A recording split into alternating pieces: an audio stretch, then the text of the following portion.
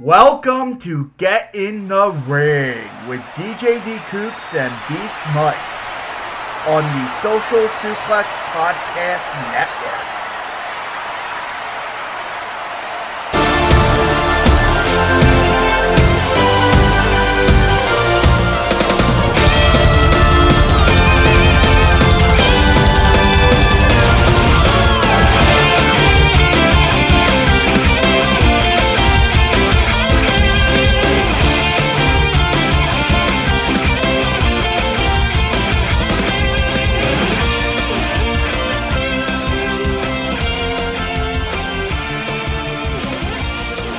Yes, it is! It's time to get in the ring with DJ D Kooks and Beast Mike. As you guys noticed, I've made a revision on the Get in the Ring intro this week. As on the normal intro that we've had for so many years. That's Beast Mike, by the way. Which Beast Mike is now included in the intro. Before I used to host this by myself. Yep. On the intro we've had for so many years. I guess he changed it up. And we have a very special guest with us. From our own brethren, the Social Suplex, One Nation Radio's own, Rich D. Latta. What's going on, y'all? Glad to be here. Finally, it's time to get in the ring. Yes. And a guest announcement we for got next so week. We're much having the young boy on. Josh Smith. For sure. So, from Strong Style, keeping it Strong Style, my bad. There are so many shows on the network that it's hard to keep track of at this point. We have Ricky and... Rich, list off the shows on the Social Suplex. Alright, so Sundays, of course, we got One Nation Radio. We got Tuesdays, which is covered by Keeping It Strong Style. Wednesdays, Ricky and Clive. Every other Wednesday is, what the hell do they call it?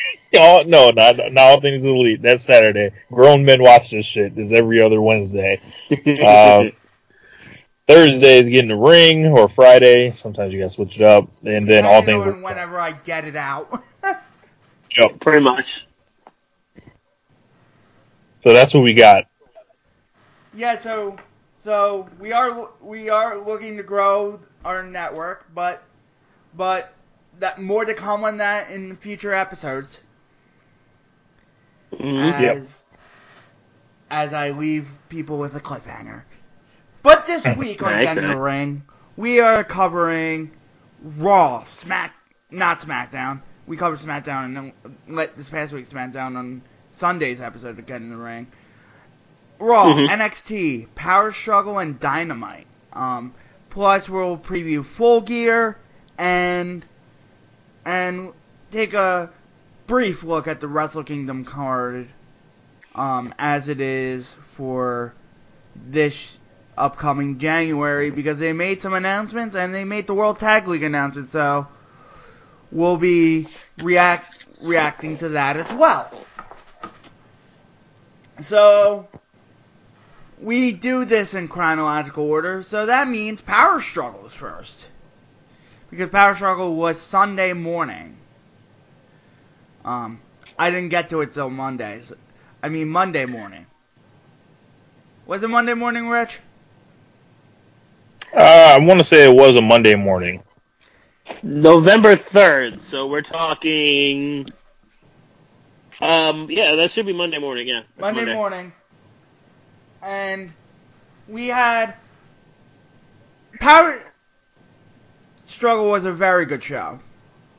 If it had a classic, it would be a show of the year contender, in my opinion. But the only thing it lacked was that classic. Rich, would you agree with me on that? Yeah, I would say, listening to Keeping It Strong Style and everything that I'm gathering on the reception of the show was like, Power Struggle probably came off even a little better than King of Pro Wrestling this year. And just looking at it, as you mentioned, like you always want a classic, but sometimes you don't get it. Other times you just get like a couple really good matches at the top, and then setting up big things like Hiromu's return, and the Chris Jericho angle with Hiroshi Tanahashi, and sometimes that stuff is enough to supplement what may lack in the classic match department, because Wrestle Kingdom's coming. So Power Struggle the last couple of years has been the home for hot angles to really lock things up. Right, and it's like the go home. If World Tag League's the go home Raw, then not World Tag. What am I thinking? World Tag League final sucks. Time. but if King of Pro Wrestling I'm trying to make a comparison in my head. If King of Pro Wrestling is the pay-per-view before WrestleMania, then Power Struggle was really the Raw before, but in this case, the Raw superseded the pay-per-view. But we'll go through the card quickly. Volador Jr., Teton, TJP, and Clark Connors defeat Jushin Liger, Tiger Mask, Ryusuke Taguchi, and Yuya Uemura.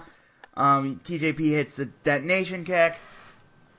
And how much of the Super Junior Tag League had you watched, Rich? I didn't catch much, but I heard a lot of great things about Birds of Prey. Of course, Ospreay and Eagles. Ospreay is continuing his year, being the tournament killer, is what I'm hearing. Yeah. So, that's what I heard too. I watched a couple of the Birds of Prey matches, and they didn't disappoint, obviously. But Ospreay's God right now. We have to get that out of the way. This is a pro Will Ospreay show. Yeah, we've been pretty much Will Ospreay stands for a while now, but especially this year, the both of us. Yeah, I don't know how you can say a bad word about this guy, the way he's wrestled this year. He should be the Stone Cold lock for most outstanding performer this year. Yes. Yep, we've championed that cause. Yes, we firmly believe that. Hell, if he hadn't got hurt last year and before Kenny ran him down, he was looking like, that guy up until May. You're right, actually. Sure was. Taiji Ishimori and El Phantasmo defeat Rocky Romero and Robbie Eagles. And I saw the Romero Taguchi versus Birds of Prey match. That match was fucking awesome. Just a side note on that. But this match was very good. Robbie Eagles and Rocky Romero is a top 50 wrestler this year. Because his performances in the Best of Super Juniors and in the Super Junior Tag League. But an Elvin also Rocky Romero, Social Suplex Podcast Network alumni. Check it out on Keeping It Strong Style. Word. Yup. Social Suplex Podcast Network alumni Rocky Romero. Top 50 wrestler in the world right now. And he's always consistent, too. There's nothing bad you can say about Rocky Romero. And Robbie Eagles is Robbie Eagles. Phantasmo is good, and Ishimori's good, Bloody Cross CR2 finish off Romero. There. Evil Sonata and Shingo versus Zack Sabre Jr., Minoru Suzuki, and Lance Archer. Sonata would win with a cradle. This was a good tag. That's all I can say. Undercard New Japan tag. I was expecting Rich to come in with dead air, but he doesn't have as many thoughts as I do. I'm on fire tonight, man. Yep. Can't be stopped. Kota Ibushi and Hiroshi Tanahashi versus Kazuchika Okada and Yoshihashi. This was really good. High Fly Flow finishes it off on Yoshihashi because why not? Yoshihashi was the obvious pin eater here. Yep. There's a job to be done, and there was someone to be beat, and Yoshihashi specializes in such in such activity. As my friend Damon you know where I'm going with this, from the New Japan Purocast, I've met him before. During like all the New Japan Ring of Honor shit and the New Japan, I just saw him. Yoshihashi is a bag of socks. Let that sink in. Post match, we got a video mocking Tanahashi from Chris Jericho. He challenges Tanahashi for January 5th, and it's official for January 5th. Tetsuya Naito versus Taichi. This was really good. They were countering their finishers, and then Naito finally counters the Black Metronome and then hits the short Destino for the win. This was really good. Naito brings out the best in Taichi.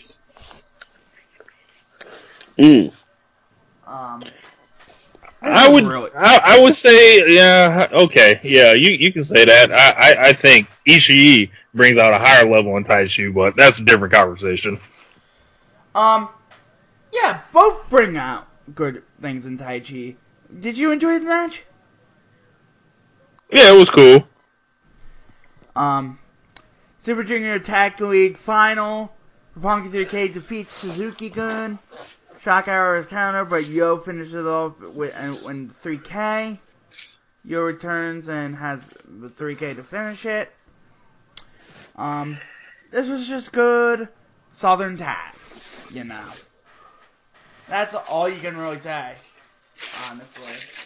Like, with New Japan, here's the thing. You can say it's good, and, praise it, but it gets tiring to praise it sometimes. You gotta separate good from great, is what you're saying, for New Japan. Yeah, because you can say it's so good, but when they really hit, it's really hit. It's a good problem to have. It's not like a bad problem to have. Yeah, no. An embarrassment of riches, if you will. That's probably the best way to describe it. Like, everything on New Japan is at least good. So it's going to take something really great to really be noteworthy. Yeah. So, Kenta and Big Tom Ishii. And Kenta defeated Big Tom Ishii. He dropped the knee pad, hit another go to sleep. This is everything you wanted out of Kenta versus Ishii. Two dudes beating each other up and defense being optional. Yes, very much so. That's what it sounds like. It was exactly traditional never title match, and I'm kind of sad to see Ishii kind of left out in the cold. As great as he's been this year, I don't have a clue what he's doing for Wrestle Kingdom. What do you guys think he's doing? Who's he tagging with in Tag League? I don't know off the top of my head. I'd have to look that up. Yeah, that's a good point about Ishii. Ishii does deserve a dance partner. No, he's tagging with the bag of socks. He's not giving the tag. He's probably going to be in the Rambo, which is sad. He probably deserves better. Deserves better. Yeah, that's been a real sore spot for me with New Japan. Is what's happened with Ishii. That man was so great during the G1, so great during the New Japan, and maybe he'll end up being a contender, early next year. Will Ospreay versus Bushi. This was great, obviously, because it's Will fucking Ospreay. Mm-hmm. Another 4.5-star match. It's almost getting tiring to say this is a good Will Ospreay match. It's like embarrassment of riches at this point. But it's like he's so good that you're almost numb to it. It's the same thing with New Japan. Yeah, I liked him taking the mist. I thought that was a pretty funny spot.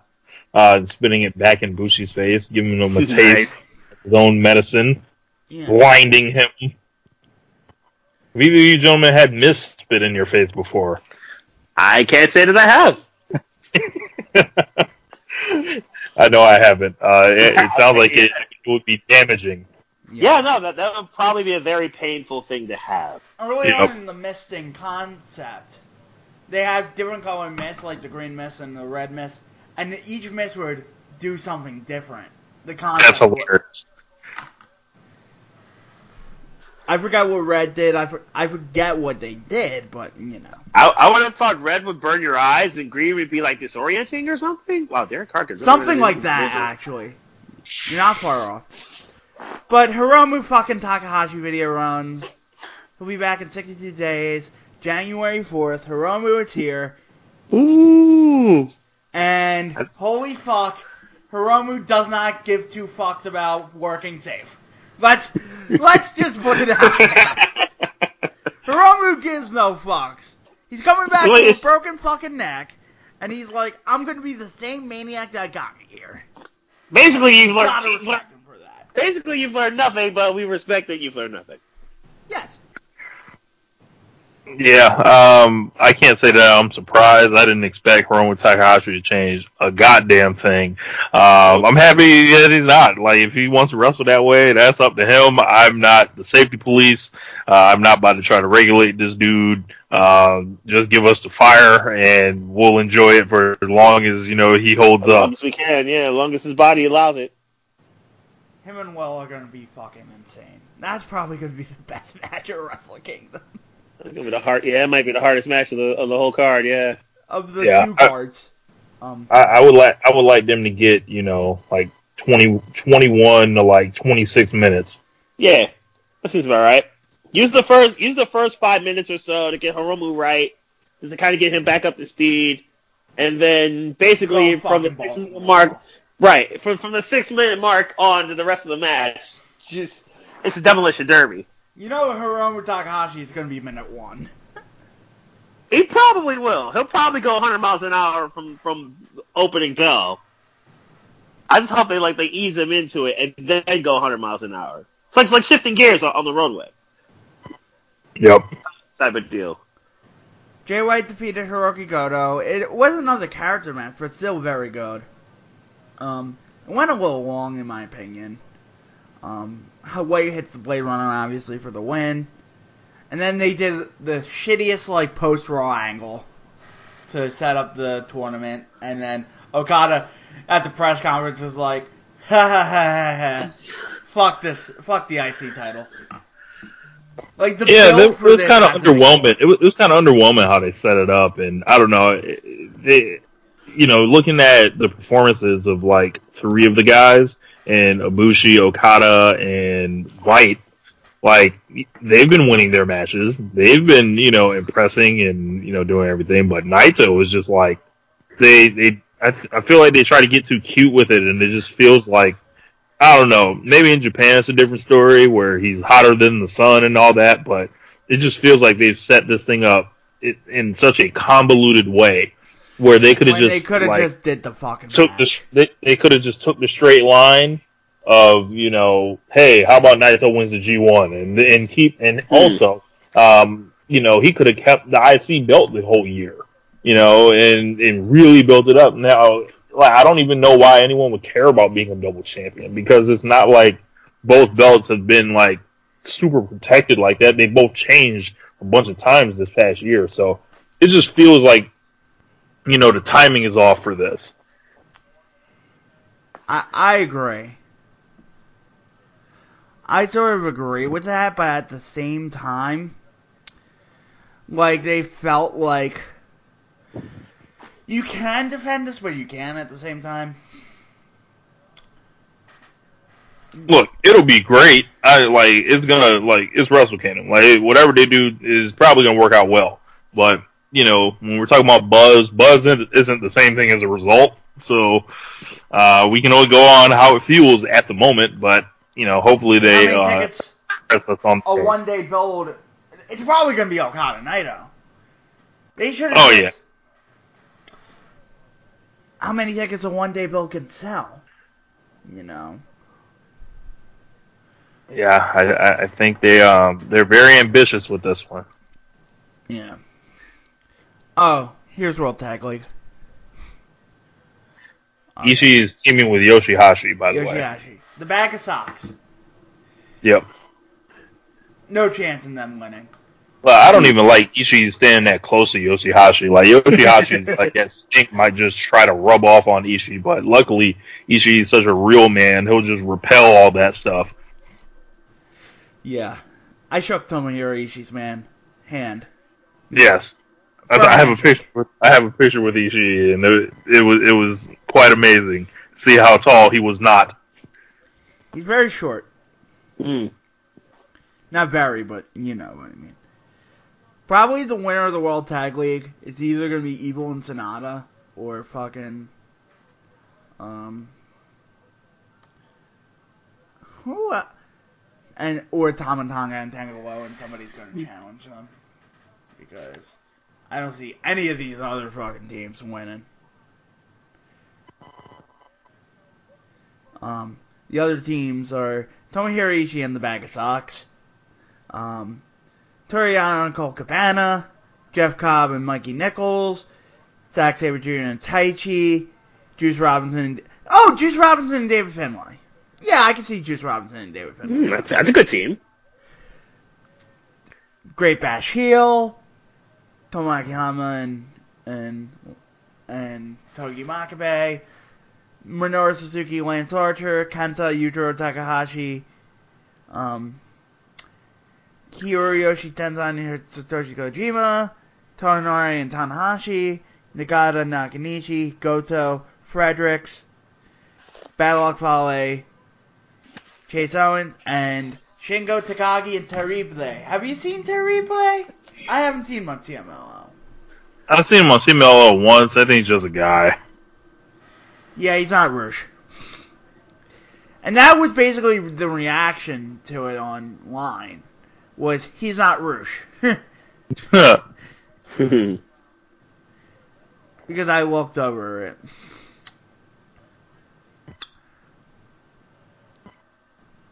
So, we'll look at the Wrestle Kingdom cards as they stand right now. Night 1, January 4th, is Kota Ibushi versus Kazuchika Okada. Jay White versus Naito. Not only do the winners face off for the 2 ballots, but the losers will face off in a special singles match. So we're probably going to get a Bushi White. Night 2. Will Ospreay versus Hiromu Takahashi, and the Jushin Liger retirement match 1. The 8-man tag, not the single, with Liger, Fujinami, Sasuke, and Tiger Mask with El Samurai cornering them, versus Naoki Sano, Shinjiro Otani, Tatsuko Takiyawa, and Raisuke Taguchi with Kuniaki Kobayashi. Who the fuck's facing Liger? Yo, that's like the real mystery right now. Like, yeah, really. That's the real mystery. It's like you see all the people that are coming off the board. You see all the people that are coming off the board, and it's like, are they going to do Phantasma? Like, it's like, oh, that would be, like, I know a lot of people would be upset with that. Like, I think Josh would be furious with that, right? Unless if he's wrestling twice. Right. Like, yeah, the more people come off the board, the more confusing it gets. Yeah. Ideally, who would you guys want to see Liger face? I'm going to be realistic about it. And he said it's somebody he's never faced in a single. Am I correct on that one? I think he said he wants to face someone that he's never faced before. Never faced before. Yeah. All right. Like for me, it would have been Hiromu Takahashi. So I'm not sure. They could still do it. Have Hiromu win and him put up the belt. Night 2. But that tips off. New Japan never tips off. Shingo? Shingo would be interesting. Even though he's a heavyweight, I don't think they've crossed paths. Shingo Takagi. It would be good. I just don't know how Shingo fits there. Looking at the juniors, he's faced every junior. Yeah, every junior. Like Tiger Mask? Like, I don't know. That's the total opposite. Yeah.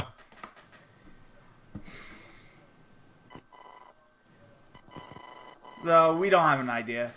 Yeah, no idea. DM us with the idea? Tomohiro Ishii, fuck it.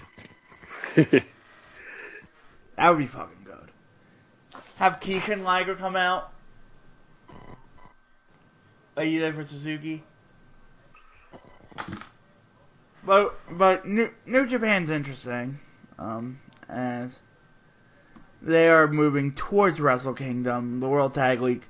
Doesn't that start in like 10 days? Someone look up the exact start date. Yeah. And we got Tanahashi Jericho. Yeah. In which I'll use all that World Tag League because there's probably going to be no matches that are going to sniff 4 stars to catch up on other wrestling. We move on to Monday Night Raw. And Beast Mike gets to talk now. Now, Raw, obviously playing off of last week's SmackDown, where it was basically an NXT invasion. Basically NXT invaded and took over SmackDown. So Raw kind of followed up, and I think what's been really good about it is that Raw has been really good at doing that lately. They've been Raw and NXT and SmackDown have been really good at building up Survivor Series and building up how we got here. Yeah, I agree with that. From the clips I saw from Raw, it was pretty good. But first, we have to talk about Raw speeches and Seth Rollins and Dave Meltzer. Yeah, we have to. Yeah. Rollins continues to Rich is like chalking his lips right now because who has the Seth Rollins apology tour? Name himself a Suplex group chat. I think that's Rob, if I'm not mistaken. Rollins keeps putting himself right into the fire. He actually served Dave Meltzer because, let's be fair about it, but still, rah-rah speeches, really? Hashtag rah-rah? Lock the fuck off. I mean, it's amazing how quick, like, some of these folks in WWE will go at, like, Dave Meltzer, when he has, like... Vermin, of course. It's like they get trigger happy, and all it takes is one of them to jump out the window, and then all of a sudden they all get this courage to start like sizing them. And I guess this is their way to fight back at Dave, who they claim doesn't have this power, and then they actually shed light on him and forget that he's actually on their network, like in their documentaries and stuff. So when they talk about him not being credible, it just all kind of like falls to the wayside. Yeah, and good on Dave for actually like doing something that people don't tend to do, like when they feel like either they're wrong or they need to apologize. And he apologized to Seth, so that was big of Dave to do that because there are a lot of people that wouldn't in that situation. But Dave is committed to being as accurate as possible. And the banter that comes out of it, like, from Seth Rollins, someone who's been so bad on Twitter this year that it's made Will Ospreay look, charming, essentially. It's, it's to be expected from him. How old is Seth? I'm going to look up how old Seth Rollins is. Will Ospreay is 26. So, yeah. he can be an idiot. Seth was like 33 or something. How old is Seth? Seth's 33. He's 33, okay. He's 33, he should know better. He does have to be smarter. Seth's got to pick and choose his fights a whole lot better than what he's been doing. I will say that's definitely true. And I think he's feeling that pressure. He's in that WWE bubble where it's like they finally gave me the chance. I'm gonna show him that I could be the man, and I think he, it fell more flat on his face. I think he's trying too hard to be the ambassador. He doesn't have to do that. Like, he doesn't have to try to, like, put everything on his shoulders. He can. There's some fights that he can choose to fall back from. He just doesn't do it. And my thing, and I'm gonna touch on the ombudsman thing, like with Dave. Like, people are so obsessed with Dave, and like he can be inaccurate with his sources and shit like that. But to police everything the man says. Oh yeah, those people are weirdos. Like, those people are weirdos. That's some stands. They're just mustard stands. Yeah, that's all there is. Like, they gotta, like, search everything to a fine-tooth comb. They got trying too hard. Like, they shit. Like, you know, it came out that VCR Vermin and fucking the Meltzer Says What Twitter are the same person. Good God. Oh wow. I try not to give those goofs too much shine. So. No, I John Carroll. My good friend from Wrestling. Shout out to John. Omakase. I saw a tweet from him that said that, and I'm like, no shit, really?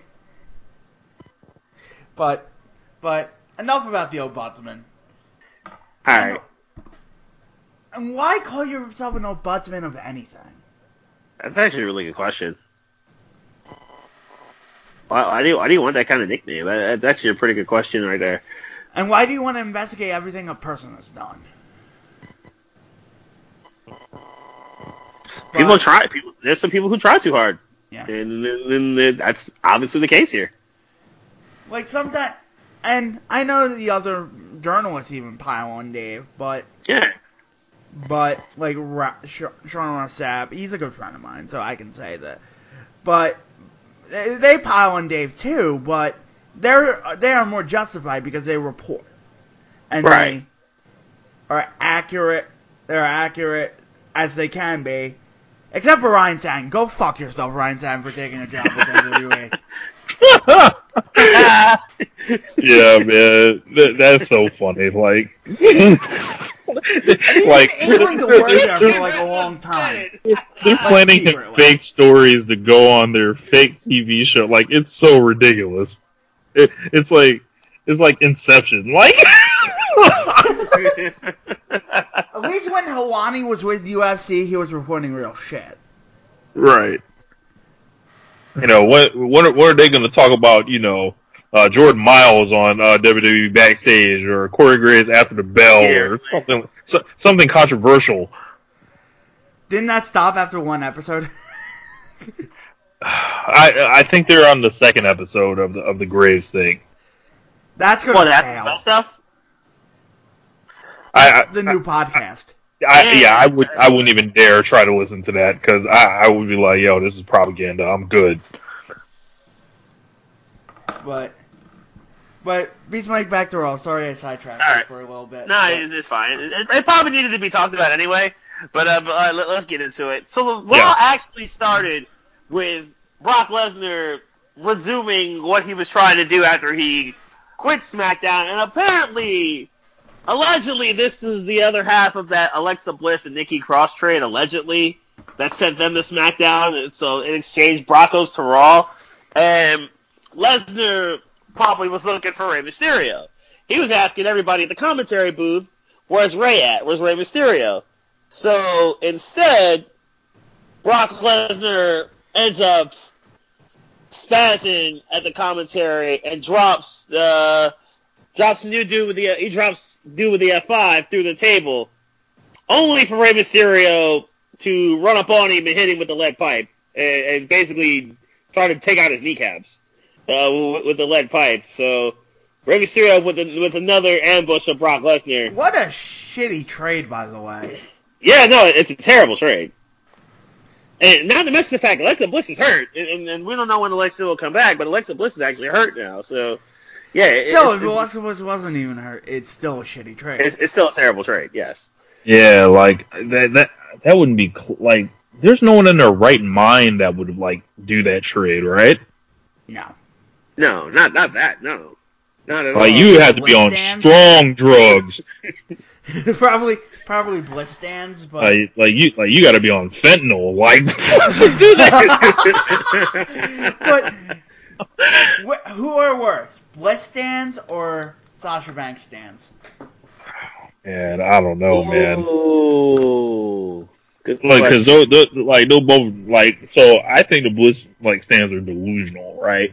As far as talking about how good Alexa Bliss is. I think the Sasha fans are more aggressive, though. If any type of perceived slight, I tend to be a Sasha Banks fan, but I don't do that stand stuff as far as changing your avatar to the Sasha Banks and tracking the hairstyles and all that, and being in people's mentions, giving them death threats. But her fans are more aggressive, but the Bliss fans are more delusional. That's probably about right. I know we're not on the scale of Voices of Wrestling, but imagine being Voices of Wrestling and having to deal with that shit on a daily basis. Yeah, that sounds that don't sound fun. No. That would be pretty bad. I give a lot of credit to Rich and Joe for even putting up with half the shit they put up with.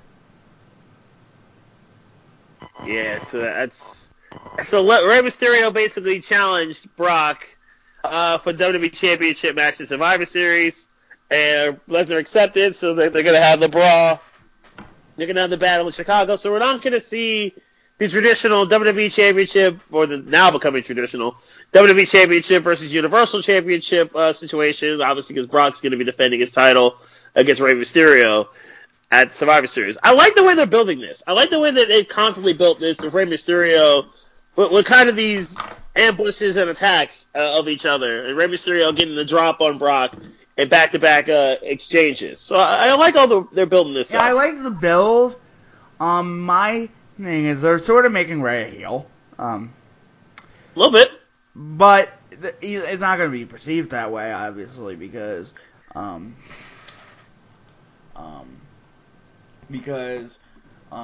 Rey is so beloved. But at the same time, all this, I'm happy that they're not doing a triple threat, But this is probably better than what would have been Lesnar, Cole, and Fiend. Probably better than that. Cause I don't know how you build that. I don't know how you possibly build that. So I'm good if they're going this route. And what the fuck does Seth Rollins do? With the Fiend on. They should just give him the ball. They're probably gonna have Seth captain a team at Survivor Series or something. Man! I'd imagine. Well, what else are you gonna do with him? Yeah, you're right. You can't put him on SmackDown. You're right. They're gonna make him team captain Raw. He's gonna team captain Raw. He's gonna have to. Oh man! They got nowhere else to put him. They put him in. There's nowhere to go. You can't have him fight Brock, and you can't have him fight Bray because he's on SmackDown. So there's nowhere to go but have him captain Team Raw.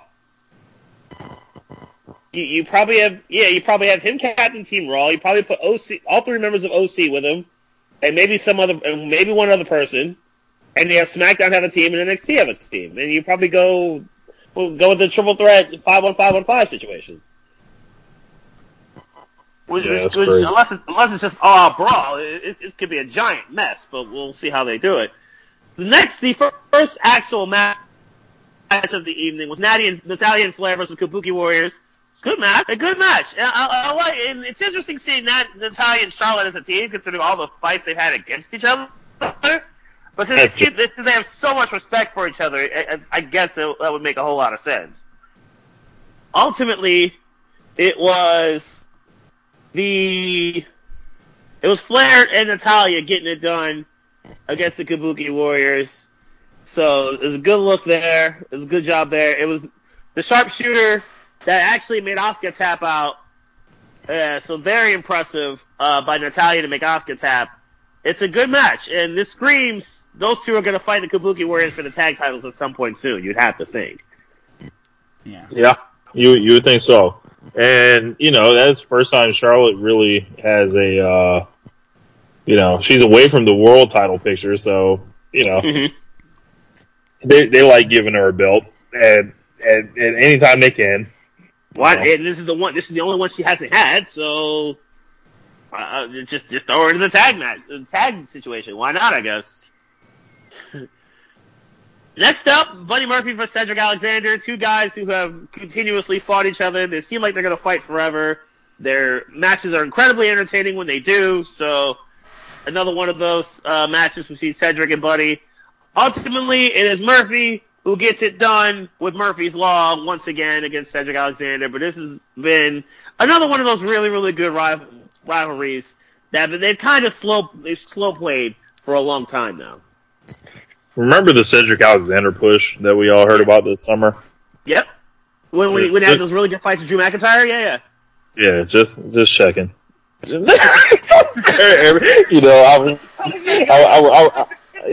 was told, Stardom was in Cedric's future, but I was lied to apparently. Yeah, I think we've all been had there. Not that pushing Buddy's a bad thing, because Buddy Murphy Buddy's awesome. I think Buddy should legitimately be pushed. But I was so expecting Cedric to jump into the U.S. title picture and kind of be like the main foil for AJ. But they really have not gone that route. They have really not gone that route. Right. Good win for Buddy though. Next up, this is the part where Rollins cuts in, the Rollins part of the show, and as the Rollins has been trying to. Obviously, he can't come after Bray. Obviously, he can't come after Brock. His hands are completely tied. He believes that his whole year has been a waste because Brock is going to be champion again. And then Triple H then promptly says, what if you go to NXT? Why not try to NXT as a run again? So then he put over Adam. So Triple H comes out and puts over Adam Cole's win over Daniel Bryan, which was a really good match last week on SmackDown. And now he's like, wait a minute, why don't Seth join NXT? And kind of rekindle the flame that he had when he was the OG and NXT champion. The OCs, AJ Styles, Luke Gallows, Carl Anderson, came to the scene and chased off an Undisputed Era that was already at ringside, preparing to what everyone seemed like they would jump AJ Styles, jump Seth Rollins. Instead, this was a trap by Undisputed Era. Dominik Dijakovic and Damian Priest came out of the crowd, and it basically became 6-on-2 or 6-on-3 until some of the Raw roster chased them off. But this is a good segment, continuing to build the invasion angles that the tri-branded fight that these three brands are going to keep going on, and there's obviously more to this later. I love how they're building this. Yes. Love how they're building this here. Next up, let's see, we had Sin Cara and Carolina versus Andrade and Selena, as Andrade and Selena get it done, but this is a decent match. Nothing super special here, but the part of this was Vega and Carolina doing their thing, but it was obviously Vega getting the pin with a basement Rana to get it done, but it was a good match. Nothing too special, but a solid match. No thoughts.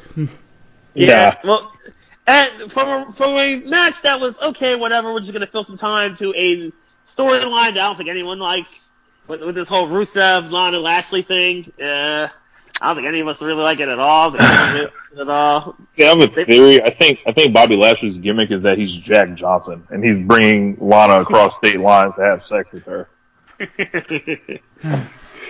They really went with a torn groin injury storyline for Raw. I can't believe they went that route.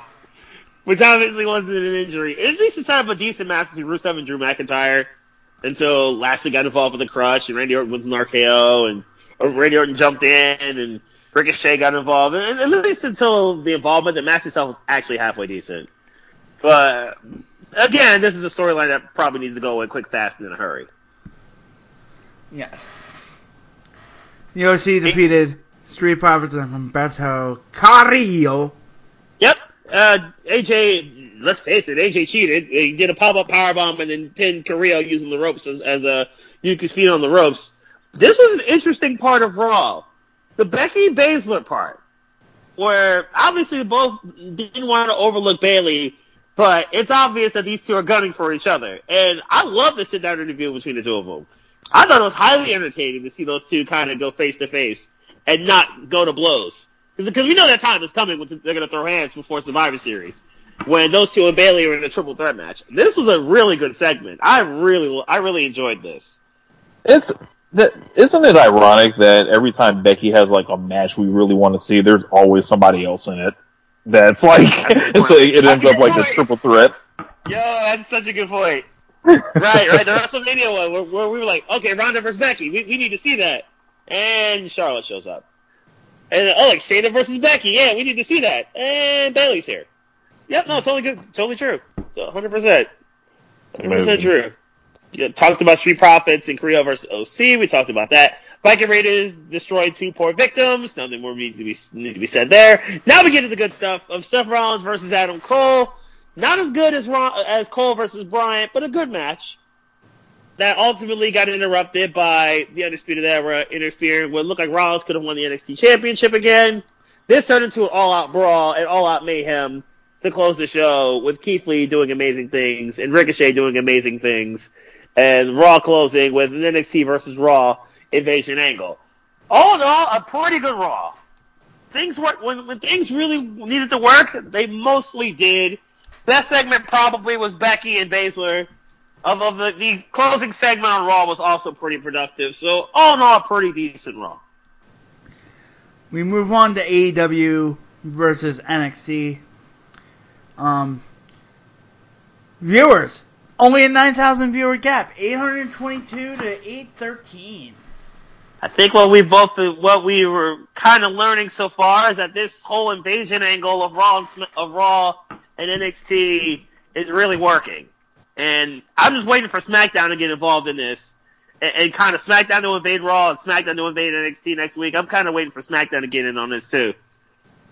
Yeah, the invasion angle seems to be like catching some traction and pulling some of the normal WWE watchers into NXT because, you know, let's face it, like, you know, NXT had been dropping consistently no matter how good the show was. Mm-hmm. So, you know, getting that Raw and SmackDown, like, you know, those guys in there, you know, is going to do nothing but help them. And that's not something AEW really has a counter for. Like, you can't, you know, compete against I won't say you can't compete against it, but you don't have something, you know, that kind of unique. You don't have a hook like this, no. Yeah, you don't have you know, this is a Survivor Series program, so it's only going to last for so much longer, but I think WWE is going to see that this worked, and they're going to go to the well on this. Like that time that like, I want to say a month or two ago.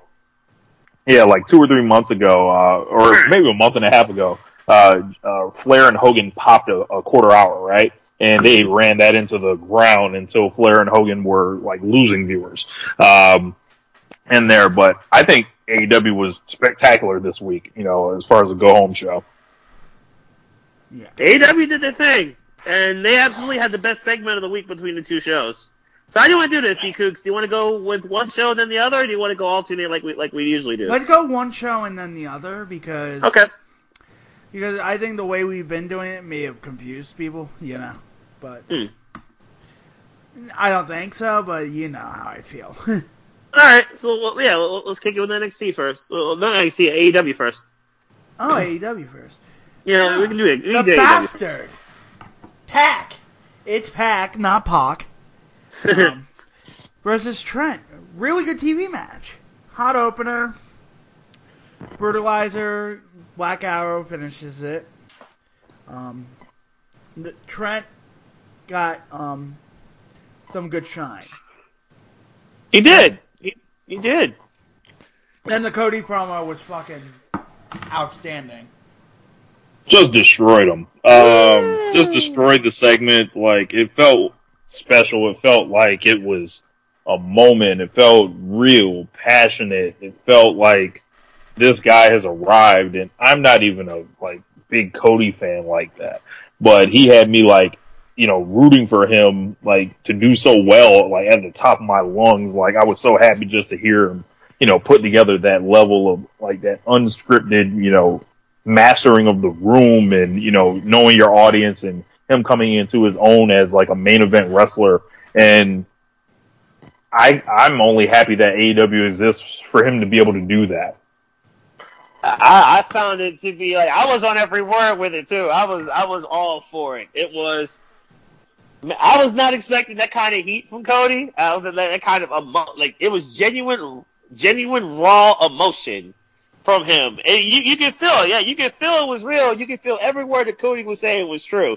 Like I knew Jericho's dad played for the New York Rangers. I knew that. I just didn't think it would come up in a storyline. I didn't think it would come up in a hook in a storyline like this. So he had me hooked from pretty much word for word. He pretty much had me hooked the second he took the mic and let it roll. Never mind that if Cody loses, he's not getting another shot at the title. He's not going to compete for the title again. Never mind that. But it's the fact that the word, like everything Cody said, like it had meaning to it. It was like there's not much of that word of what Cody said that Jericho could truly counter. Even we know Jericho can clap back, but it's not much he can truly say to do it. That was an incredible promo. Right, and the inherent thing about wrestling is good versus evil.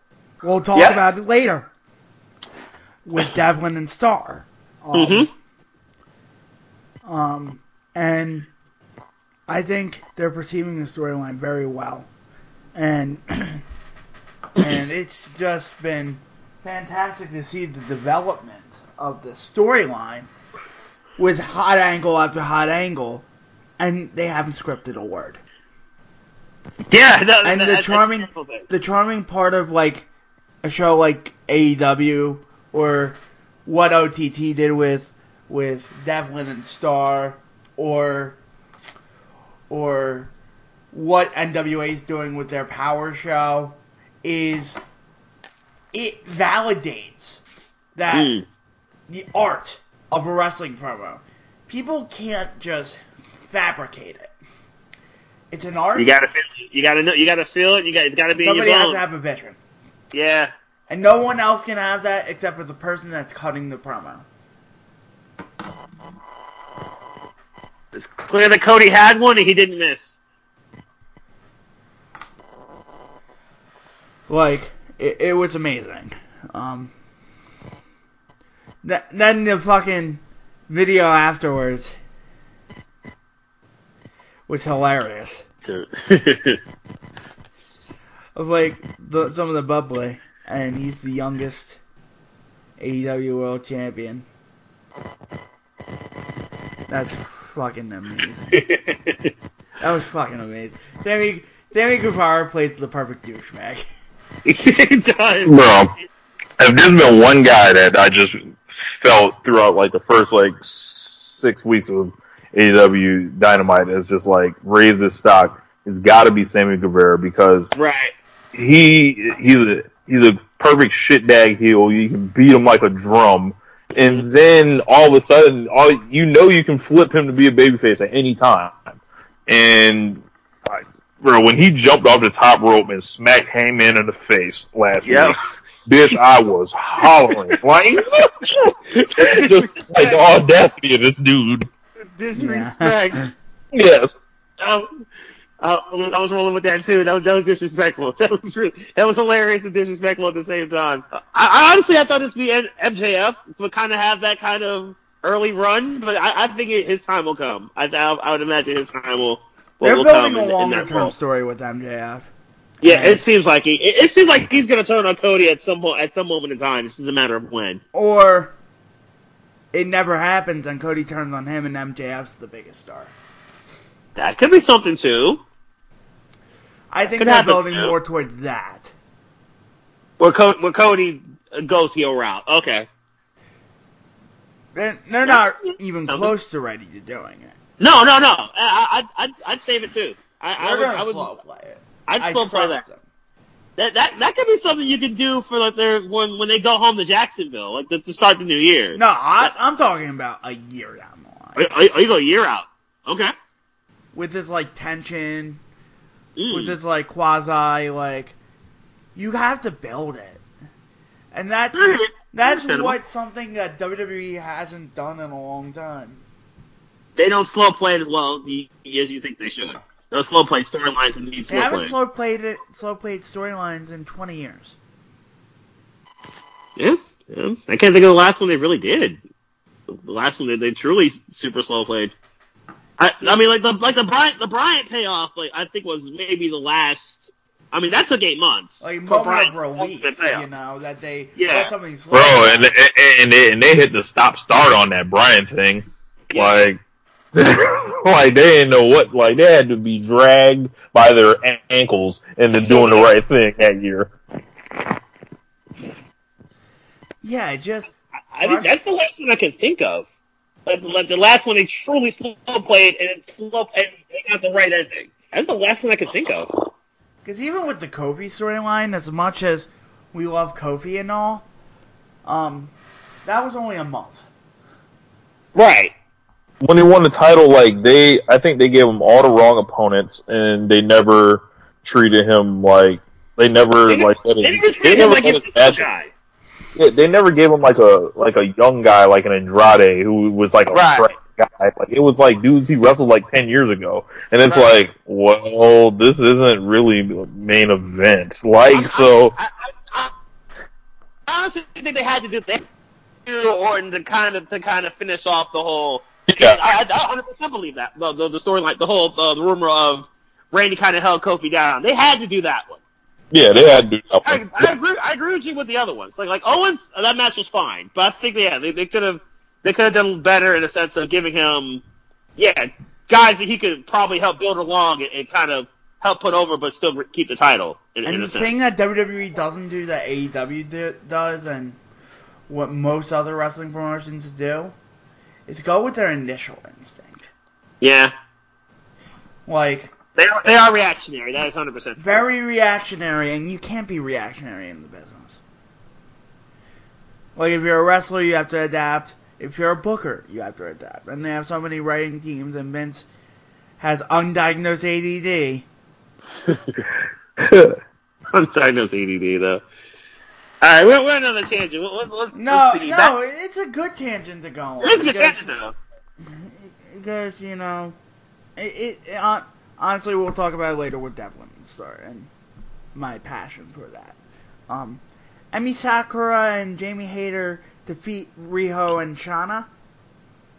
I like this match. Yeah, I liked it too. It was pretty good. Yeah, I think it was a step in the right direction. The AEW's women's division has been a hot topic of conversation all on Twitter, and a lot of people taking them to task for, the presentation, which is rightfully so.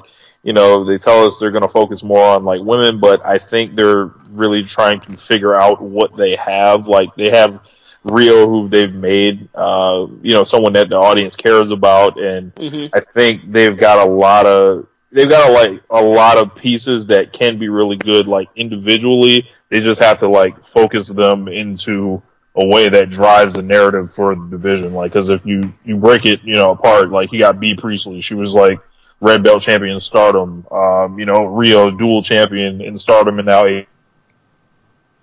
AEW, And the thing with the women's division is, I think Britt Baker's not half as bad as she gets. People just pick on her. She had a good match with Rio a couple weeks ago. Right. You cut off there. What were you saying? I said I don't think she's half as bad as people like to pick on her for. Oh, you're talking about Britt Baker, yeah. Yeah, and she I don't think Britt Baker's that bad. No, Britt Baker's pretty good. Yeah, and I think she cut a pretty good promo. Some people didn't like it, but I thought the build for her and B is pretty good. So I think it's just gonna, like most things, take time, and once they get it rolling, I think they'll be fine. And I don't think people are patient enough with women's wrestling either, because I don't think, as much as people are gonna fucking brow bash me for this, I know women's wrestling is never gonna be the marquee that puts people into seats. It can be a part that does, like Becky, Ronda, and Charlotte. It can co-main. You think it can co-main stuff, but not be these signature. I think it can main event too.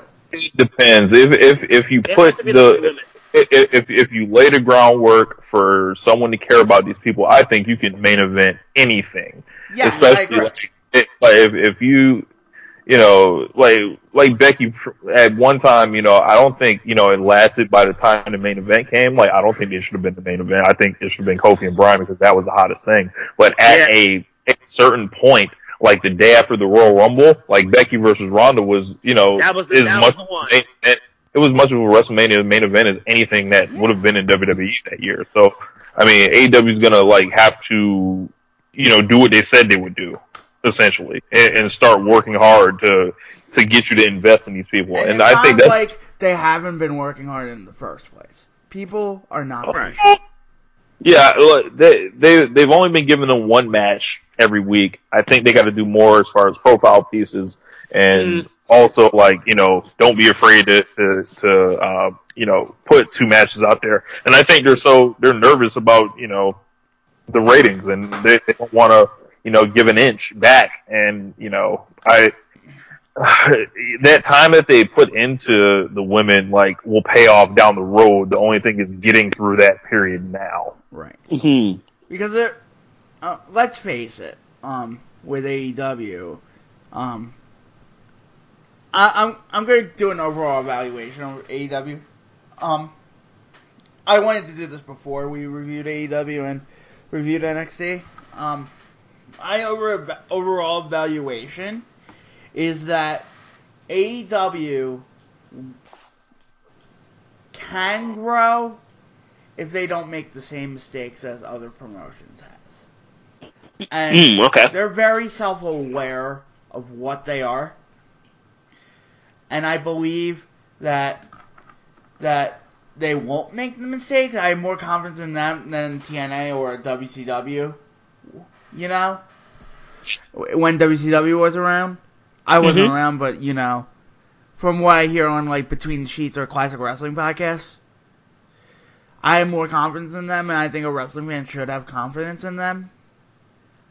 But, at the same time, the fans need to be reconditioned, too, to be patient.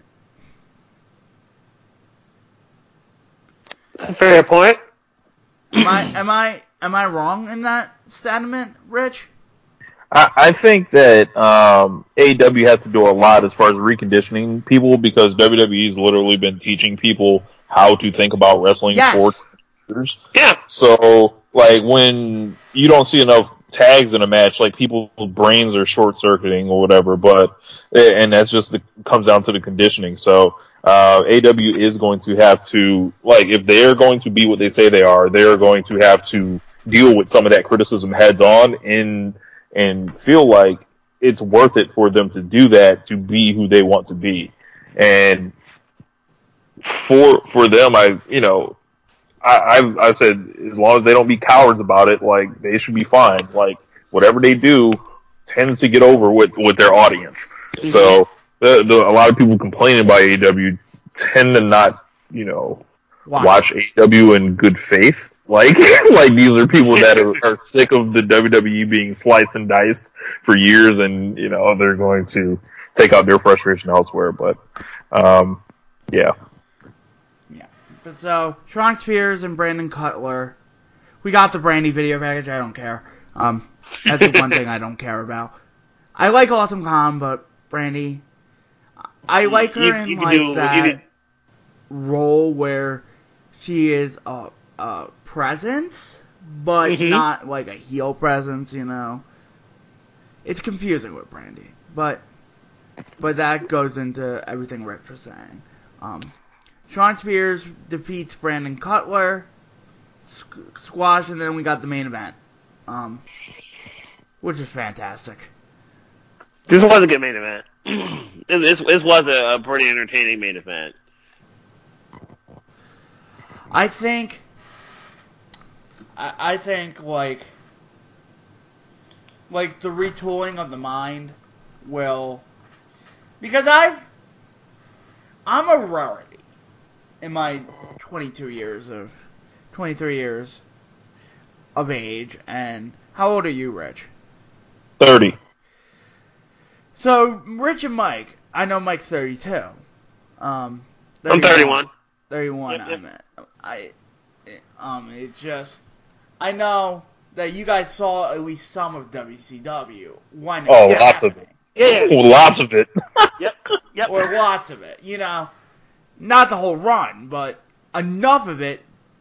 To understand what it was. Understand what it. I didn't have that opportunity, but I'm smarter. I'm one of those rare young wrestling fans that have an understanding of wrestling before me and an appreciation of wrestling. No, you study. You do study it. This is true. I study wrestling. I listen to classic wrestling podcasts. I like the stories behind it. The people are interesting. So it's easier to condition my mind to that shit.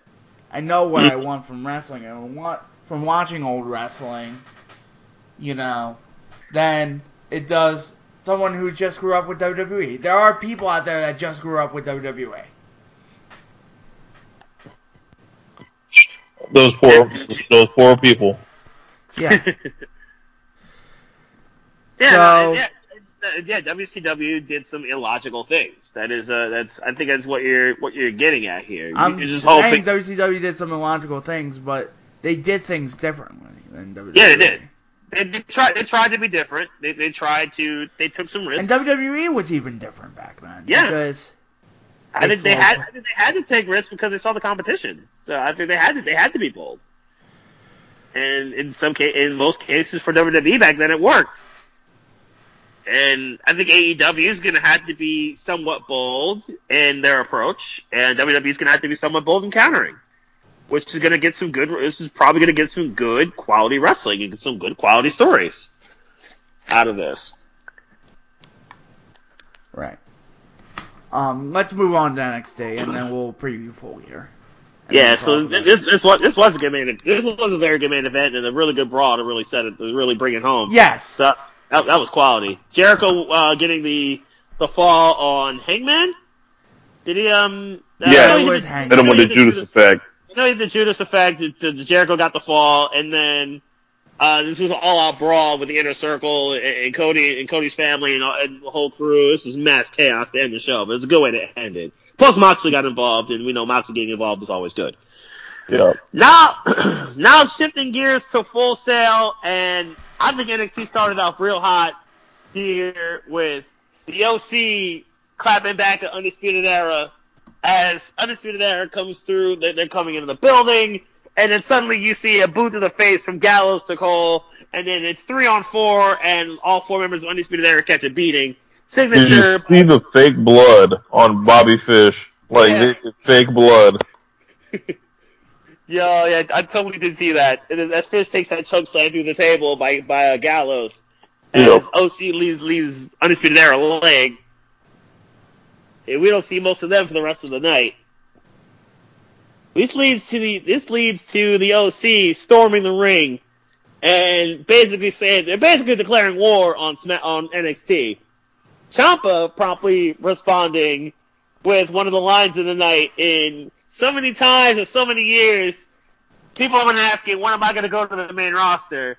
And then he says, OC, welcome to the main roster, which I thought was a line that really stuck with me. Because a lot of people, myself included, would obviously believe NXT being the superior brand of the 3 in WWE over the last 3 years. So that was a good line to bring that home.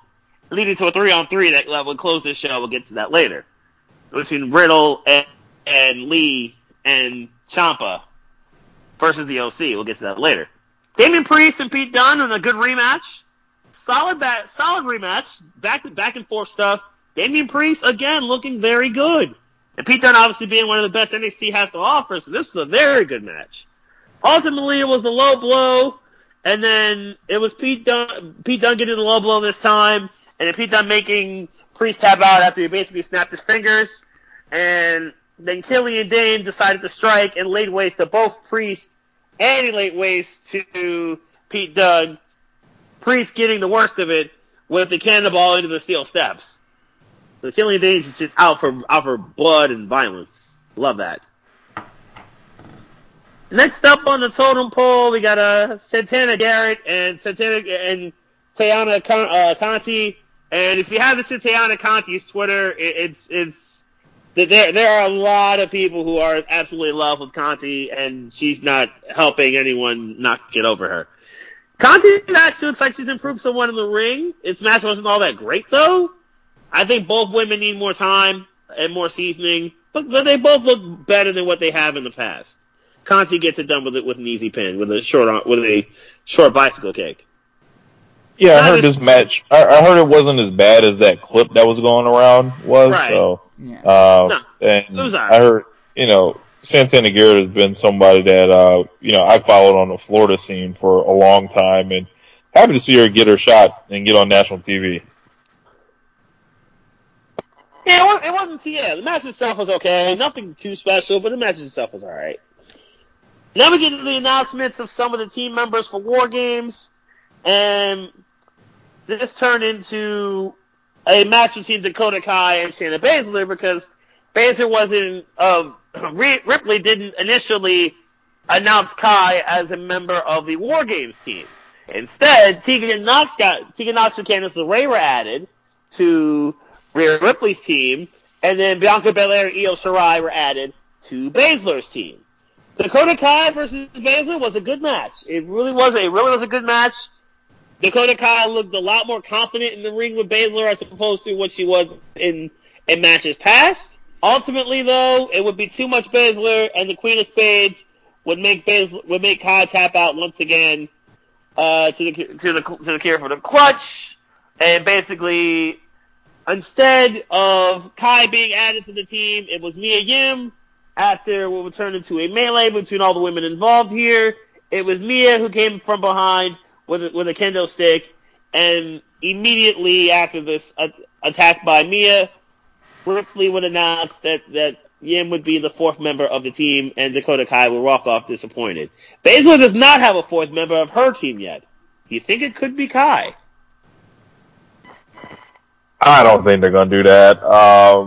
It is a little weird, though. Shayna got a whole crew, and she's not using any of them in the thing. Imagine if Ric Flair during the War Games was like, "Hey, Arn, Tully, all y'all got the night off." Like, I don't know. They're clearly trying to load this shit up, but whatever. I was a little surprised. I was surprised for two things. One, that she didn't put her own other two members of the Four Horsewomen involved in the match, and two, I was a little shocked it's not 5-on-5. Personally, just she could put them both in, and then maybe one of them eat the pin so Shayna doesn't have to, type of thing. You keep Shayna strong. You can afford to have one of the other two horsewomen eat the pin. But yeah, I guess they didn't go that route, which I'm a little surprised by. Next up, no one can take them. Angel Garza defeated Tony Nese. And this was a pretty good match. I like Angel Garza, I really do. I like his style, I like his flow.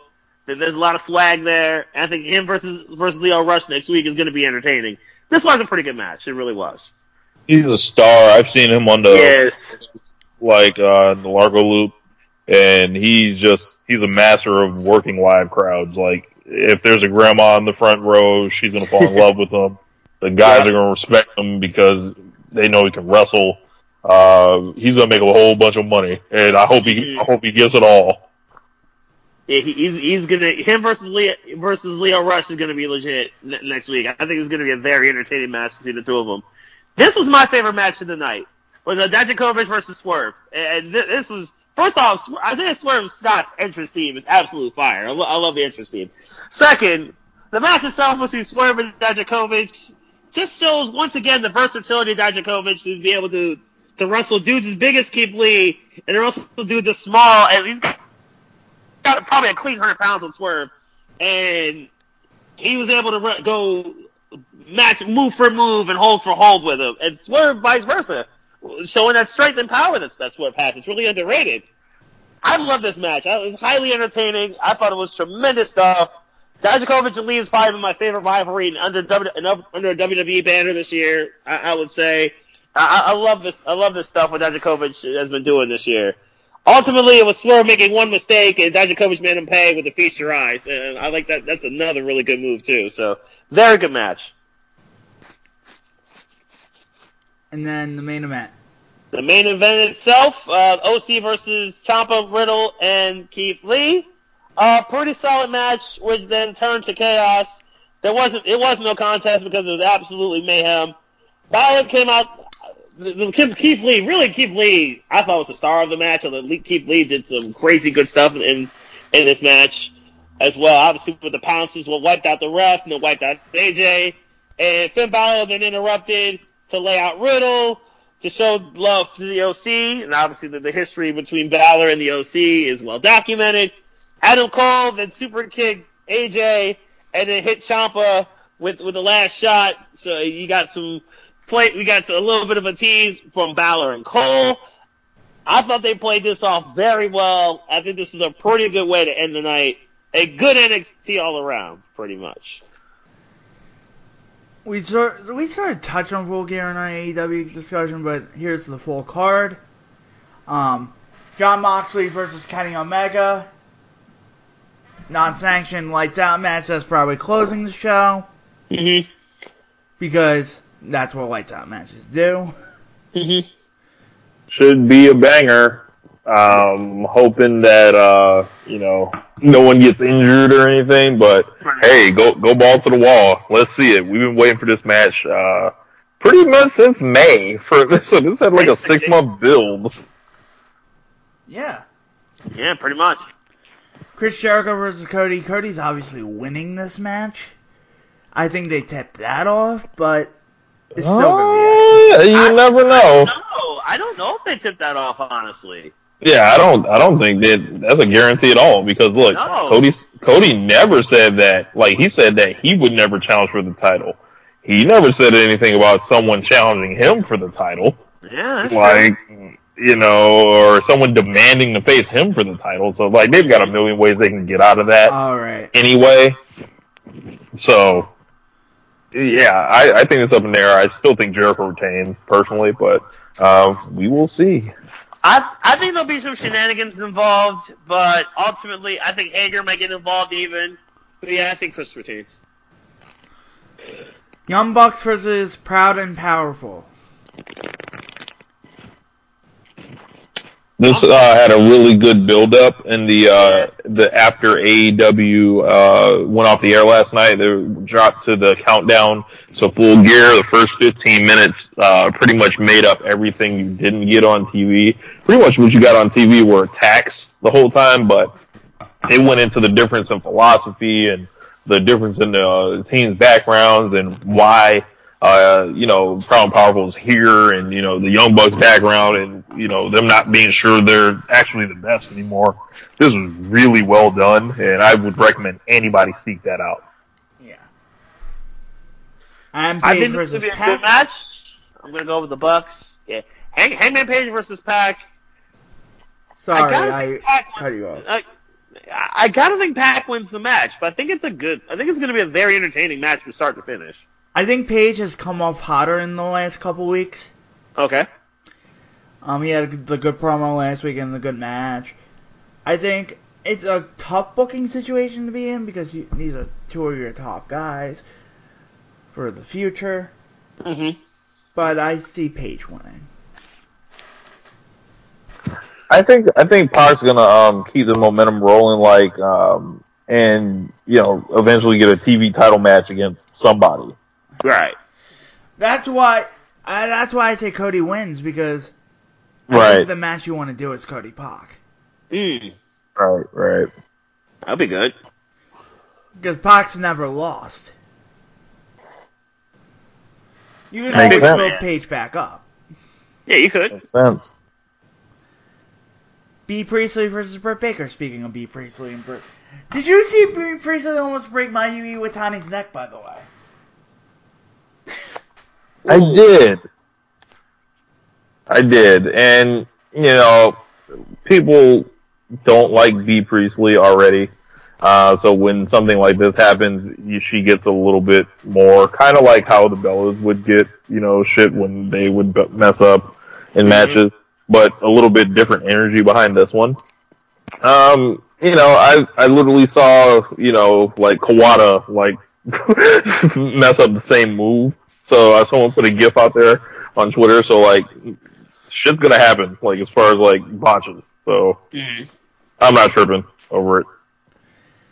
Yeah, I wasn't tripping over it either. People make mistakes, but like as long as Mayu is fine and she gets back up, I mean, gotta let that go.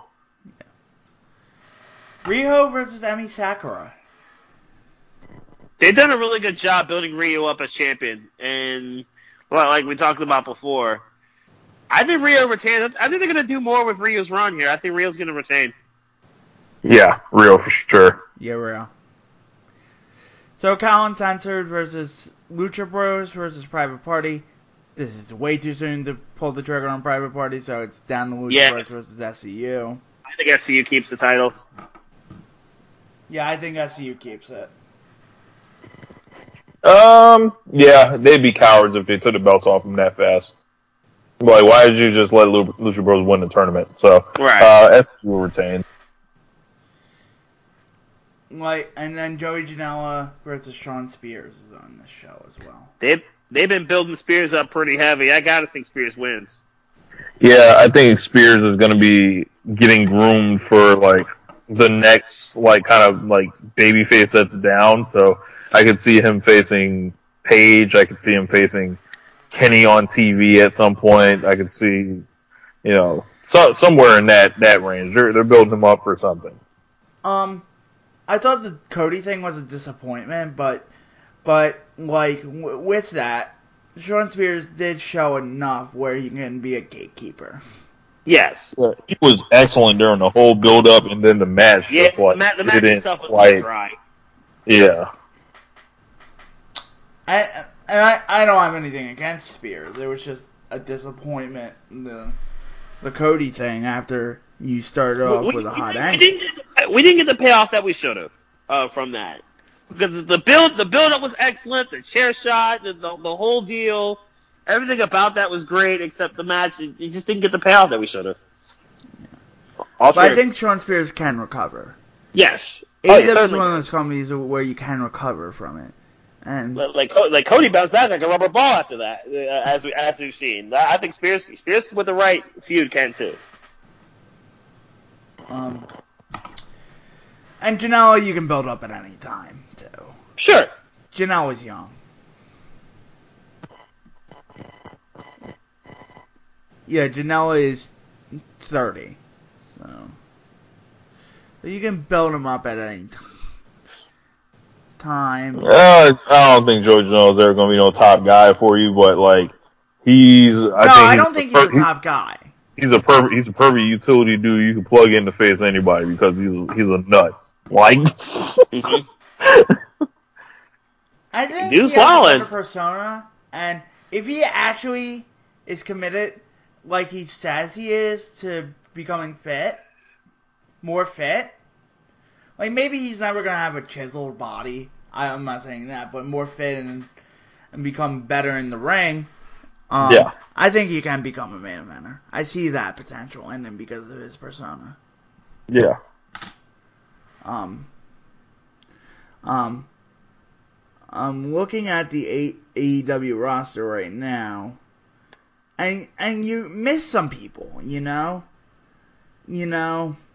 Dark Order. You don't miss the Dark Order, but Dark Order's on the show. I wish Darby Allin was on the show. I wish Joe Janela was on the show. Jimmy Havoc was on the show.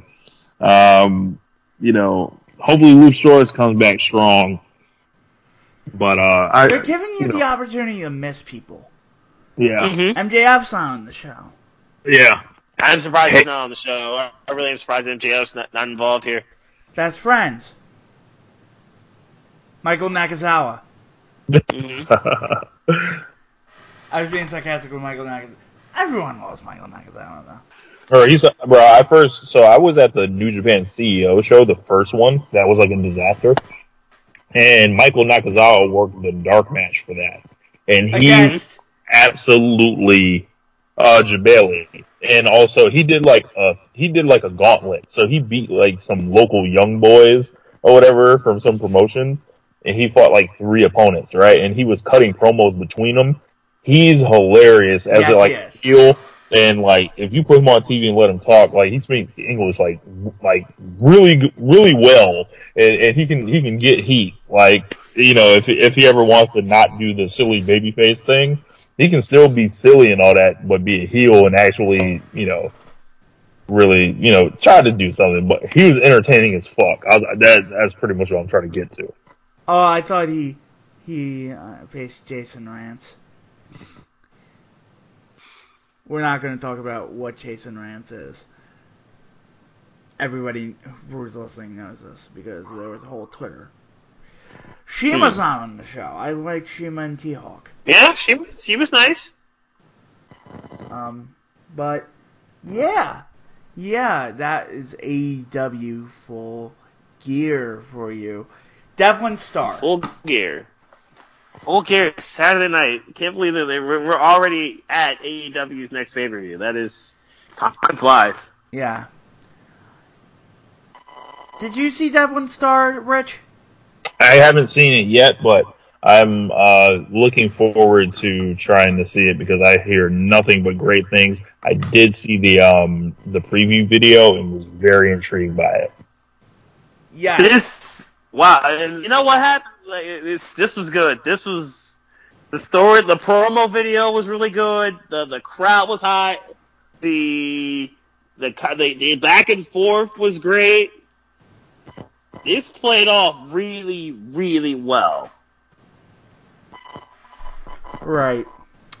And I just have passion about this because this is the type of wrestling I like and like because people feel like people can't get emotion out of wrestling anymore. That's bullshit. That is absolute hunky bullshit. Hunky dory bullshit. This was emotion at its finest. I mean, I was emotionally invested from bell to bell. I was emotionally in on this match. Like, this match was dope from the jump. Just some people parachuting in got the emotion. People who have been following the story have even more emotion. Those fans were invested. So to say that, like, one of those Jim Cornette-isms, like this business doesn't produce moments like that anymore. Take a look at that. You know, what are your thoughts? On what I said, Rich? I mean, I think people that come out with like broad generalizations about wrestling, like, well, you can't do this anymore, and you can't do something like, you know, get that type of emotion. People aren't going to believe. It's like, nah, man. It's like you're not going to work hard enough to make it happen, because I can think about a bunch of emotional matches recently that I've seen. Okada Omega 4, Tanahashi versus Okada at Sakura Genesis in 2018. Where, you know, we thought that was going to be Tanahashi's last, you know, chance at the belt, and he's in there with his career rival, and that the crowd just willing him to try to, you know, win, but is not good enough ultimately. Kofi Kingston and Daniel Bryan, yeah. You know, grown men crying, you know, watching that match, and it's not gonna, like Dustin and Cody.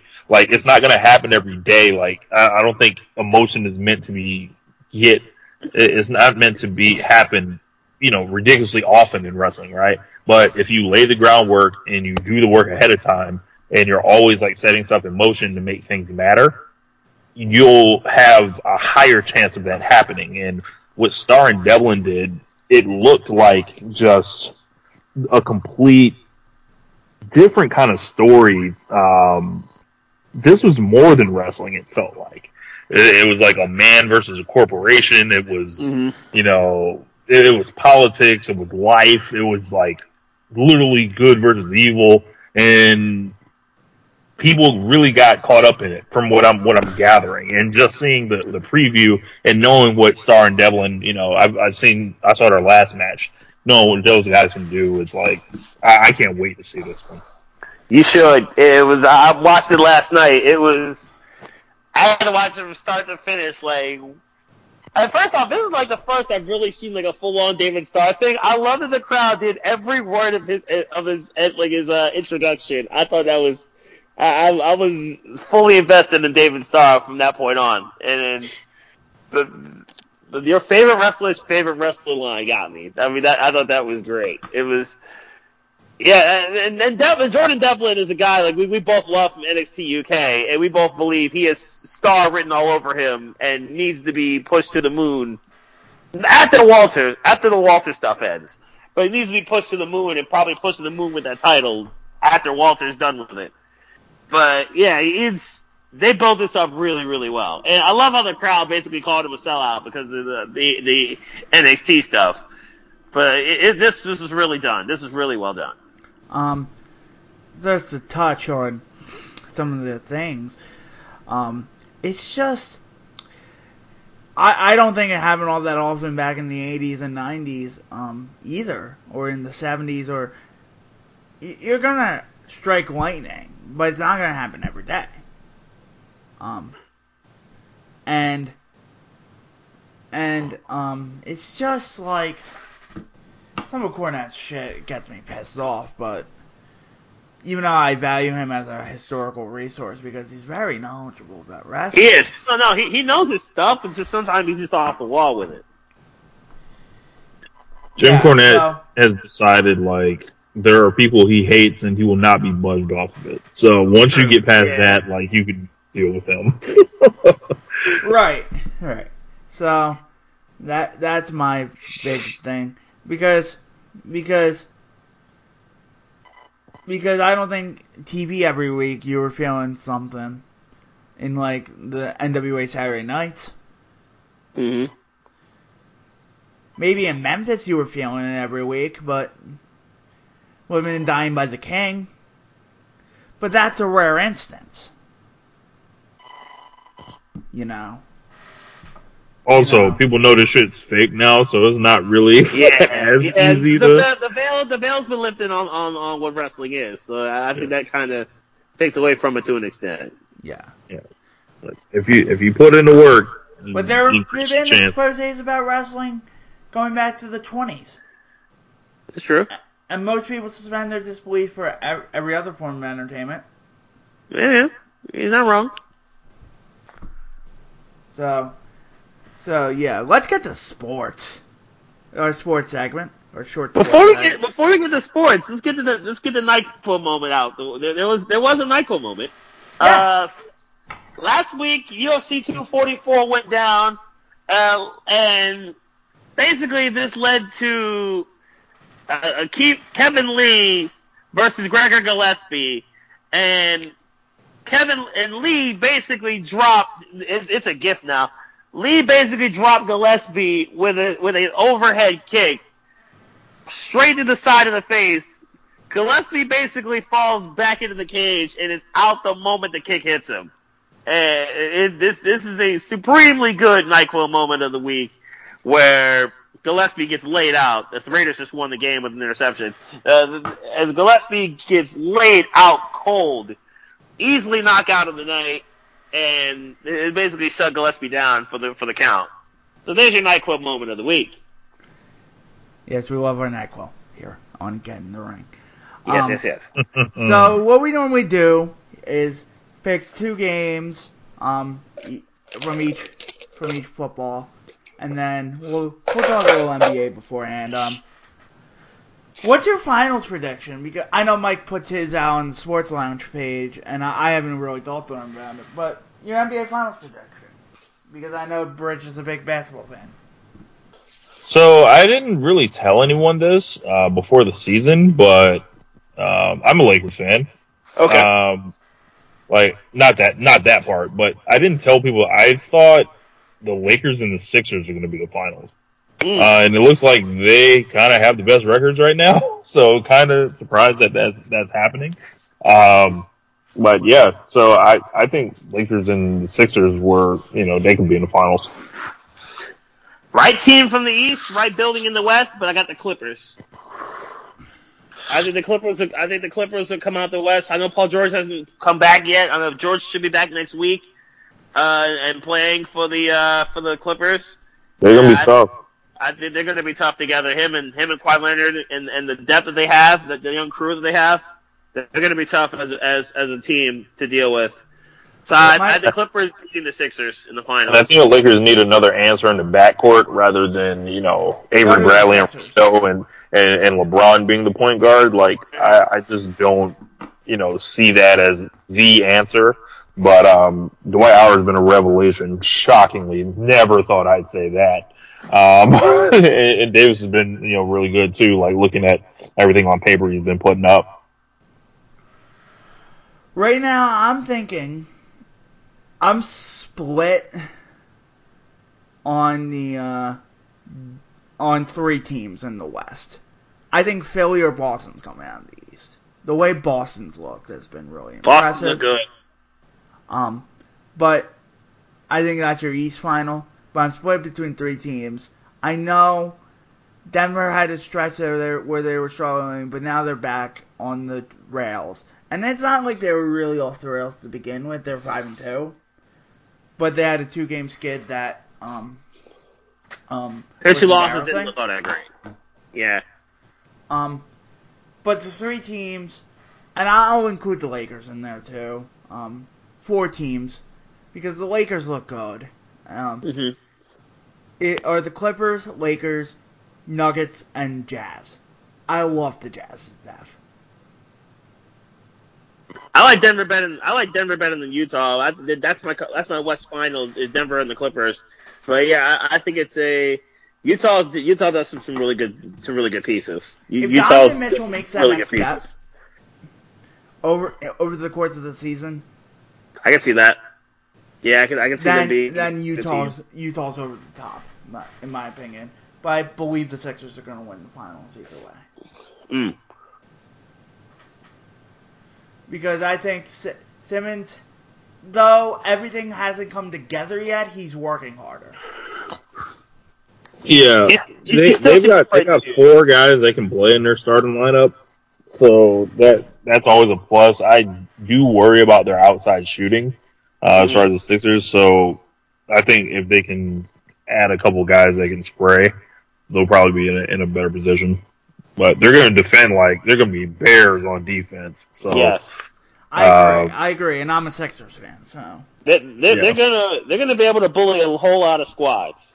Like Boston's loss is probably because the Sixers just bullied them in the paint with Horford and Embiid. They're going to be.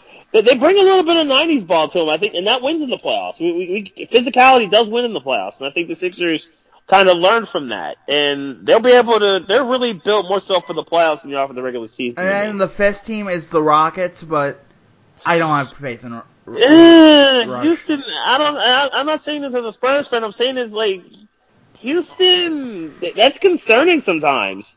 That game against Miami, where they got boat raced in the first quarter, that's concerning to me about the Rockets. They don't really play defense. Biggest shocker. Coming out of both Charlotte Hornets and Phoenix Suns. We thought they would be the worst. I thought Charlotte would easily be the worst team in the league, like a lot of people did. But they're playing pretty well. And Phoenix, Devin Booker's having, and they're doing this without DeAndre Ayton too. That's the other part about this. Ayton getting suspended for those 25 games of the PEDs. I think the fact that they're doing this without him right now. That's really good. That's really telling right there. And Dallas is a year PD. There's a couple PD things going on, like John Collins in Atlanta. Dallas is looking good, but that's a year early. Give Dallas one more year. I think one more star for Dallas. And I think the Mavs and Luka could seriously, with one more year of season, can be an MVP candidate. I think he's that good. Luka is that good, yeah, he is. Giannis is not taking a step back. It's the people around him. They're not at optimum efficiency. Yeah, that's true. But that's a week after the NBA. A week out. 2 weeks into the NBA season. We never know. It's an 82-game season. Flyers did win today, thank God. Overtime goal, Sean Couturier. Carey Price basically still in his head. It only got to overtime because of Carey Price. This was him and Carter Hart were the two best players on the ice tonight. Of course, the Chargers lose. Yep. My luck. No, I didn't bet the Chargers. It's just. And then Dean Spanos, the most idiotic owner in the NFL. No, that goes to Dan Snyder. Dean Spanos is number 2. But they were never going to move to London, but I think Spanos did the right thing by defending that. But what a messy situation that was. That turned into. This week's games. We actually have a good Monday night game. Yeah, Seattle and San Francisco. That's a big Monday night game. I'm picking San Francisco at home. Yeah, give me the Niners at home. I think that the Niners, they're not going to go undefeated, but they're not going to lose this week. At Seattle, I'd probably give the edge to the Seahawks. But, yeah, at home, the Niners have been really good at home this year. I'm going to go with San Francisco. Your 2 MVP, your 3 are Christian McCaffrey, Lamar Jackson, and Russell Wilson.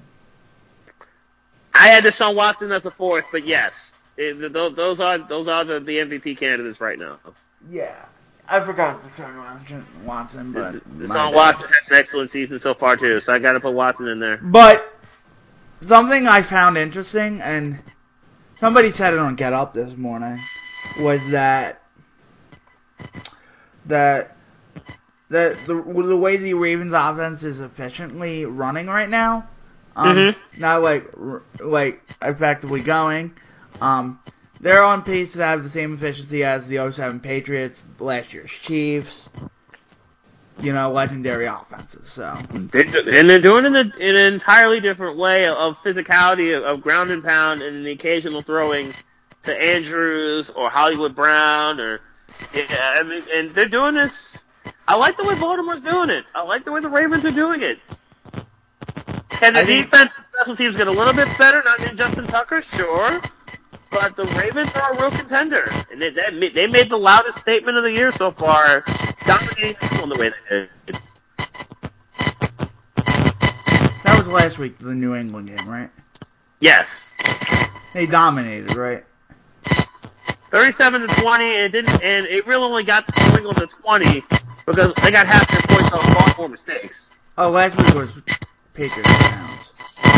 That was Patriots Ravens, yeah. So, in that case, I don't know what that noise is, but I think it's my webpage.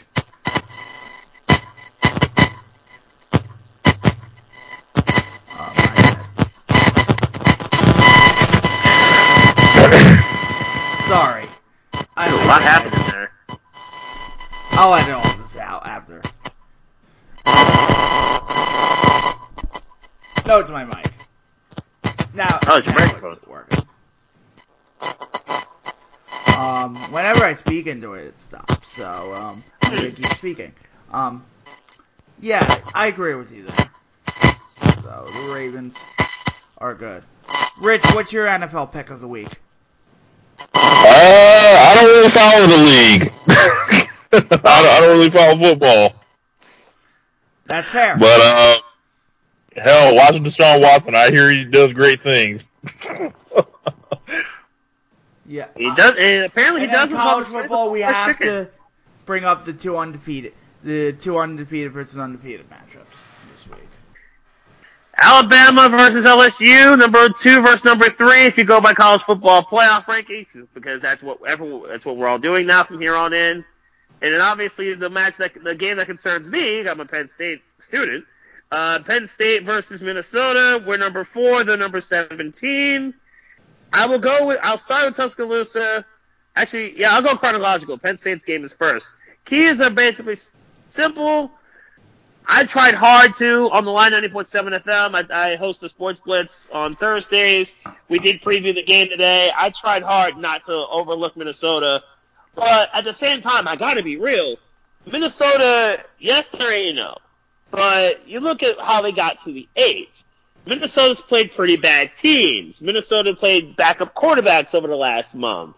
They actually allowed a touchdown to Maryland. If you've been following Penn State hasn't done that in 3 years. I kid you not. But it's the point about it is Minnesota's faced a lot of bad teams. And they're 8-0, and early, when those teams were healthy, their opponents, they had to struggle to win those games. When Purdue lost Rondale Moore and their backup quarterback, they had to struggle and only won 38-31 against Purdue. And then Penn State promptly destroyed Purdue. So I honestly think Penn State's going to blow Minnesota out. I'm looking at 42-20, and I think Minnesota, part of their 20 is going to be in garbage time. I know that the 11 a.m. kick, I think Minnesota's going to try to come out fast, but it feels like Maryland to me. Maryland tried to come out swinging early, and then Maryland had an early turnover, and the game, it basically was over. I think it'll be a whole lot like that. I'm going to go 42-20 Penn State. And Penn State, I think, will cover the 6.5. I think they'll cover the 6.5 spread currently. It's been 6.5, 7 over the last. And I can't wait for Penn State, Ohio State. That looks like that's the second of the two heavyweight showdowns that are upcoming. The first one is in Tuscaloosa this week. College Game Day is going to be there. I wish they were in Minneapolis, but they're going to be in Tuscaloosa this week. LSU versus Bama. Honestly, Tua or not, I'm going to take LSU. I think LSU's been the better team. Yeah, I don't love LSU's. I don't love Bama's defense, and they're going to deal with Joe Burrow and his crew. And Burrow's been slinging dimes, and he's already beaten 2 top 10s. And if you count Texas a third, I'm going to go LSU. That's surprising. I know betting against Saban and Saban's house is usually not a good sell, but LSU just looks like the better team. So I think how this is going to shake out. I tend to worry about Alabama, or historically, it seems like whenever Alabama's had problems, it's like a running quarterback that's there. And that's what Joe Burrow is. And Burrow can move. So, yeah, that's something to be worried about. And then my boys Notre Dame face Duke. Hopefully they win. That's all I can say. After last week, I'm sure that's why he's adding the hopefully part, that they escaped against Virginia Tech. Yeah, so that was a good last drive, but the fact that they got to that point is a bit surprising. Yeah. Yeah, but yeah. So, Twitter plugs. Yep, twitter.com/BeastMike. You can. I'll obviously be posting stuff throughout the days on Saturday and Sunday for football stuff. I will be doing the wrestling. Speaking of wrestling, I will be producing the wrestling for Penn State for Penn State's inaugural wrestling match for 2019-2020. They will be hoisting yet another banner at Rec Hall. That'll be their 8th championship banner in 9 years. That is basically college wrestling runs through Penn State. You have maybe the greatest wrestler of all time, Collegiate Cael Sanderson, as your coach. You probably get why this is happening. But yeah, that's what I'll be doing pretty much this weekend, and obviously I'll be keeping up with the Penn State and Minnesota game. Rich? Make sure you guys check out. You can follow me on Twitter at RichLatta32. Also check out One Nation Radio at One Nation Radio. And give us a listen on the Social Suplex Podcast Network. Yep, we have some big things coming up starting in the next year. That's all I'm gonna say. Nice, no doubt, man. Thank you for having me on, man. Yeah, and you can follow me at DJD Kooks Russell. Until next time, that was Get in the Ring.